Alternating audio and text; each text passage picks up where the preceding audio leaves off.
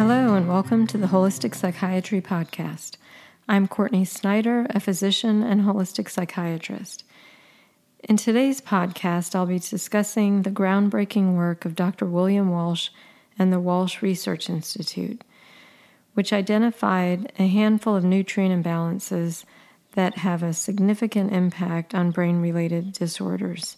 They found that correcting these imbalances resulted in improvement of symptoms for most people. This research involved looking at extensive blood, urine, and hair analysis of 30,000 individuals. 5 years ago, I was fortunate to have lunch with Dr. Walsh, after which I wrote about his fascinating story and how he is and will into the future shape the understanding and treatment of depression, schizophrenia, anxiety disorders, bipolar disorder, ADHD, eating disorders, autism, and dementia. In this podcast, I'll tell his story, highlight some of his discoveries, as I told in a blog post that I wrote. I'll add what new information and discoveries he's had since that time. Then in a future podcast, I'll hone in on the specific nutrient imbalances such as pyrrole disorder and copper overload. In a recent podcast, I discussed methylation with a focus on undermethylation, and we'll likely be doing another on methylation with a focus on overmethylation. I wrote this in 2016, so 5 years ago, and I'll just go ahead and read it, and as I said, I will elaborate on some of the newer research, and I'll give some explanation as I go as well. I first met Dr. Walsh in the fall of 2014 at his second physician training course here in the United States. At the time, I was uncertain how useful nutrients would be in my psychiatric practice. What I learned seemed too good to be true. Upon returning home, I gradually began evaluating and treating specific nutrient imbalances in adults and children with depression, ADHD, anxiety, bipolar disorder, autism spectrum disorders, and so on. To my repeated surprise, most patients, children, and adults alike improved significantly, some dramatically, including those whose symptoms had failed to respond to other treatments. My interest grew. I wanted to learn more about Dr. Walsh's story, his discoveries, and his thoughts on the future of psychiatry. I also wanted to express my gratitude. Aside from the impact on my career, Dr. Walsh's work had been pivotal in my own healing and my daughter's.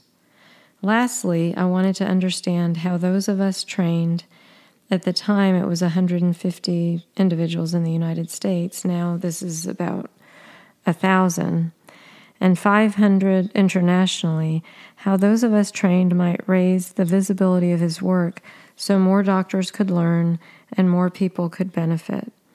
This article was an attempt to do that. Dr. Walsh generously met with me over lunch in Naperville, Illinois, not far from his office. If we are given 3 acts to live out our lives, Dr. Walsh has and continues to use each of its to its fullest potential. His story is one of relentless curiosity, hard work, and fruitful collaborations. As I spoke to him in this less formal setting, I came to appreciate his deep sense of purpose and compassion, a compassion born out of his own experience involving family members who significantly benefited from his nutrient therapies. Dr. Walsh started on his professional path at the Institute of Atomic Research in Los Alamos Scientific Lab before obtaining his PhD in chemical engineering, not medicine, not neuroscience, and not nutrition. Like many pioneers, his outsider background provided him a fresh perspective, one unencumbered by conventional thinking. He went on to Argonne National Laboratory and, with an interest in crime and violence, began volunteering at the Statesville Penitentiary in Illinois. There he eventually led 125 volunteers and launched an ex-offender program. It was through this program that he met the parents of prisoners who would plant the seeds of his earliest discoveries. Many of the prisoners, he noticed, came from well-functioning families, not families struggling with trauma, poverty, or adversity. Some parents recalled knowing there was something wrong with their child as early as the age of 2. They had other children who were thriving. Why are some more vulnerable to criminal behavior from their very beginnings? With this curiosity, Dr. Walsh met Carl Pfeiffer, MD, at the time the world's leading expert in nutritional science. On the day they met, Dr. Pfeiffer was nominated for the Nobel Prize. They would collaborate for the next 12 years. Dr. Walsh would bring former prisoners, and Dr. Pfeiffer would analyze their biochemistry, and together they developed individual nutrient treatment programs. By 1989, Dr. Walsh, along with physician colleagues, opened the Pfeiffer Treatment Center, where they began using Dr. Pfeiffer's nutrient therapies to treat violent behavior in children. When coexisting ADHD symptoms and even learning problems started to disappear, they expanded their work, eventually to include depression, anxiety, bipolar disorder, schizophrenia, autism, and in more recent years, Alzheimer's. In 18 years, they evaluated and treated 30,000 patients. This resulted in 3 million chemistries, the world's largest database on nutrient levels in individuals with mental disorders. Within this were nutrient levels on more specific populations. For example, 3,600 individuals with depression. Dr. Walsh has seen 6,500 autistic children, more than anyone in the world. His database even includes 25 serial killers and mass murderers. Recently, when I was reviewing Dr. Walsh's work as well as updates to his work, I noticed observation regarding a hair analysis that was done on Charles Manson. He has assisted the FBI and Scotland Yard and has designed nutritional programs for Olympic and professional athletes. Though there are more than 1,000 nutrients in the body, Dr. Walsh found only 6 or 7 that seem to have a dramatic impact on mental health. To quote Dr. Walsh, "I used to be bothered by the fact that the same chemical imbalances kept turning up in different conditions. It turns out that each of these nutrient factors is directly involved in either the synthesis or the epigenetic regulation of a neurotransmitter in the brain."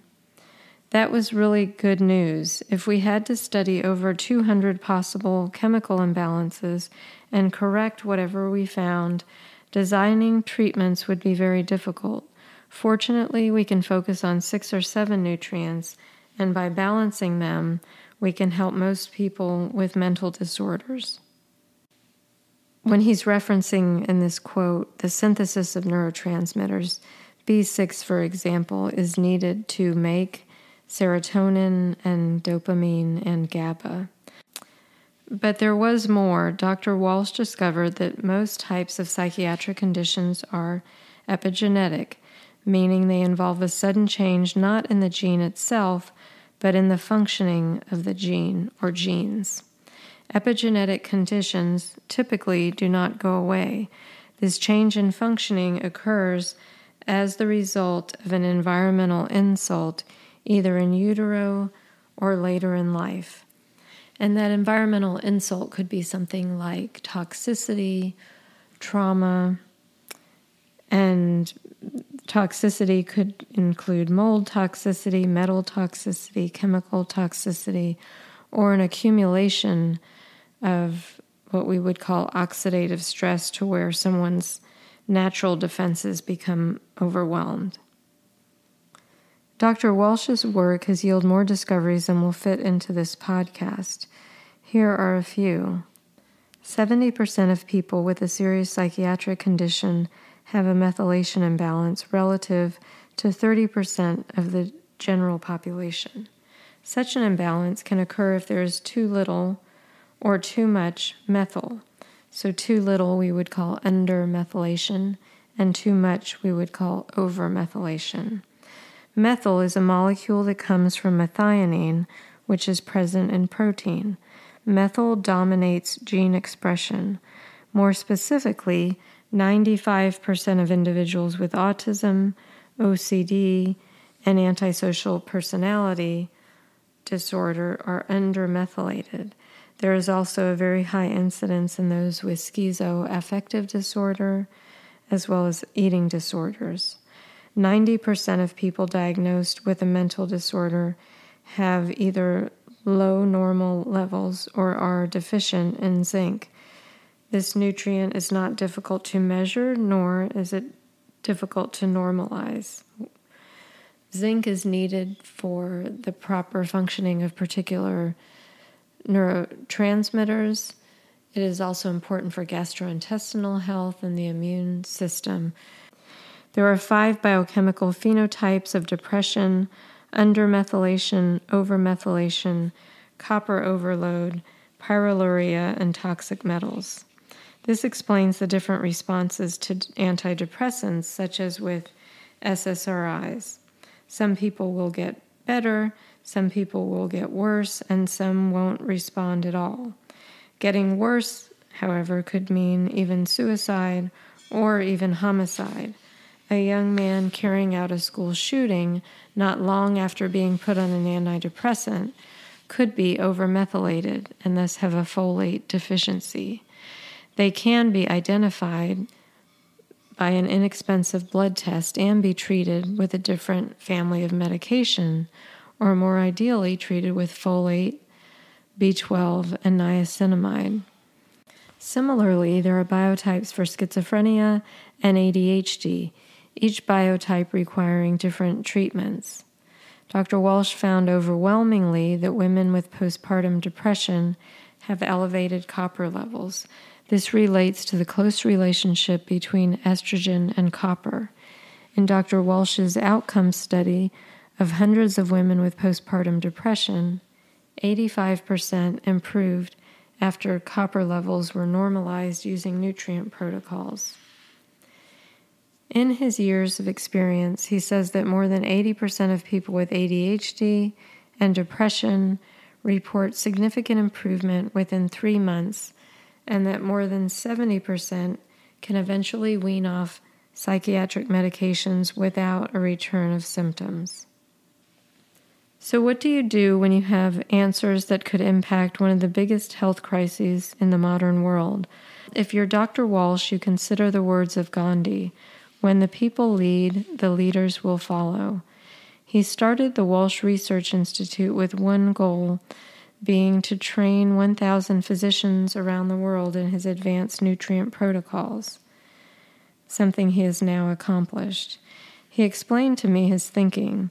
If he trains 1,000 doctors and they each treat 2,000 people, then 2 million people will potentially benefit and go on to share their experience. Eventually, the leaders will follow. If Dr. Walsh's nutrient protocols are so effective, why hasn't conventional medicine gotten on board? Though Dr. Walsh has spoken at the American Psychiatric Association's annual meeting twice now, and his physician training is certified by the American Medical Association for continuing medical education, there are still obstacles. Unlike research into psychiatric medications, which is well funded through the pharmaceutical industry, research into nutrient therapies doesn't have a strong profit motive. Equally problematic is the standards of current research, which address one variable at a time. Our bodies and chemistry are more complicated than this model allows. Rarely does someone have just one nutrient imbalance. Nutrient protocols are individualized and involve multiple nutrients, multiple variables, which is quite different from one medication to treat one disorder. This latter type of research makes even less sense when you understand that one disorder, for example, depression, is actually at least 5 different disorders. After this lunch, I heard the question of the moment for him. How could we have an impact sooner, before an environmental insult starts an epigenetic disorder? How could we impact those at risk? Some forms of autism start in utero. However, there are a large number of infants who start out with normal development and then regress into autism. An environmental insult, such as an infection or toxic exposure, may result in an alteration in gene expression. Dr. Walsh hoped to look at where on the DNA these epigenetic changes are occurring. Knowing this could help identify future infants at risk so that interventions could be made to prevent an epigenetic event and thus autism. Not unrelated, Dr. Walsh described a time when there will be a simple test done during routine physicals to identify those on the verge of an epigenetic disorder. And keep in mind, epigenetic disorders are mental health conditions, as I indicated, but also things like cancer, cardiovascular disease, and some autoimmune conditions. Dr. Walsh is attending conferences on the latest cancer research. He's listening closely to researchers who in their labs are resetting those epigenetic bookmarks that have been altered. This essentially is what is required to cure cancer and other epigenetic disorders. It is unknown how long it will take before this science makes its way into clinical practice. Here again, the bulk of research dollars at this time goes toward developing more pharmacotherapies, in this case chemotherapies. So the rest of the article goes into the future, and now we are into the future. So since that conversation, Dr. Walsh has been actively researching and continuing to teach.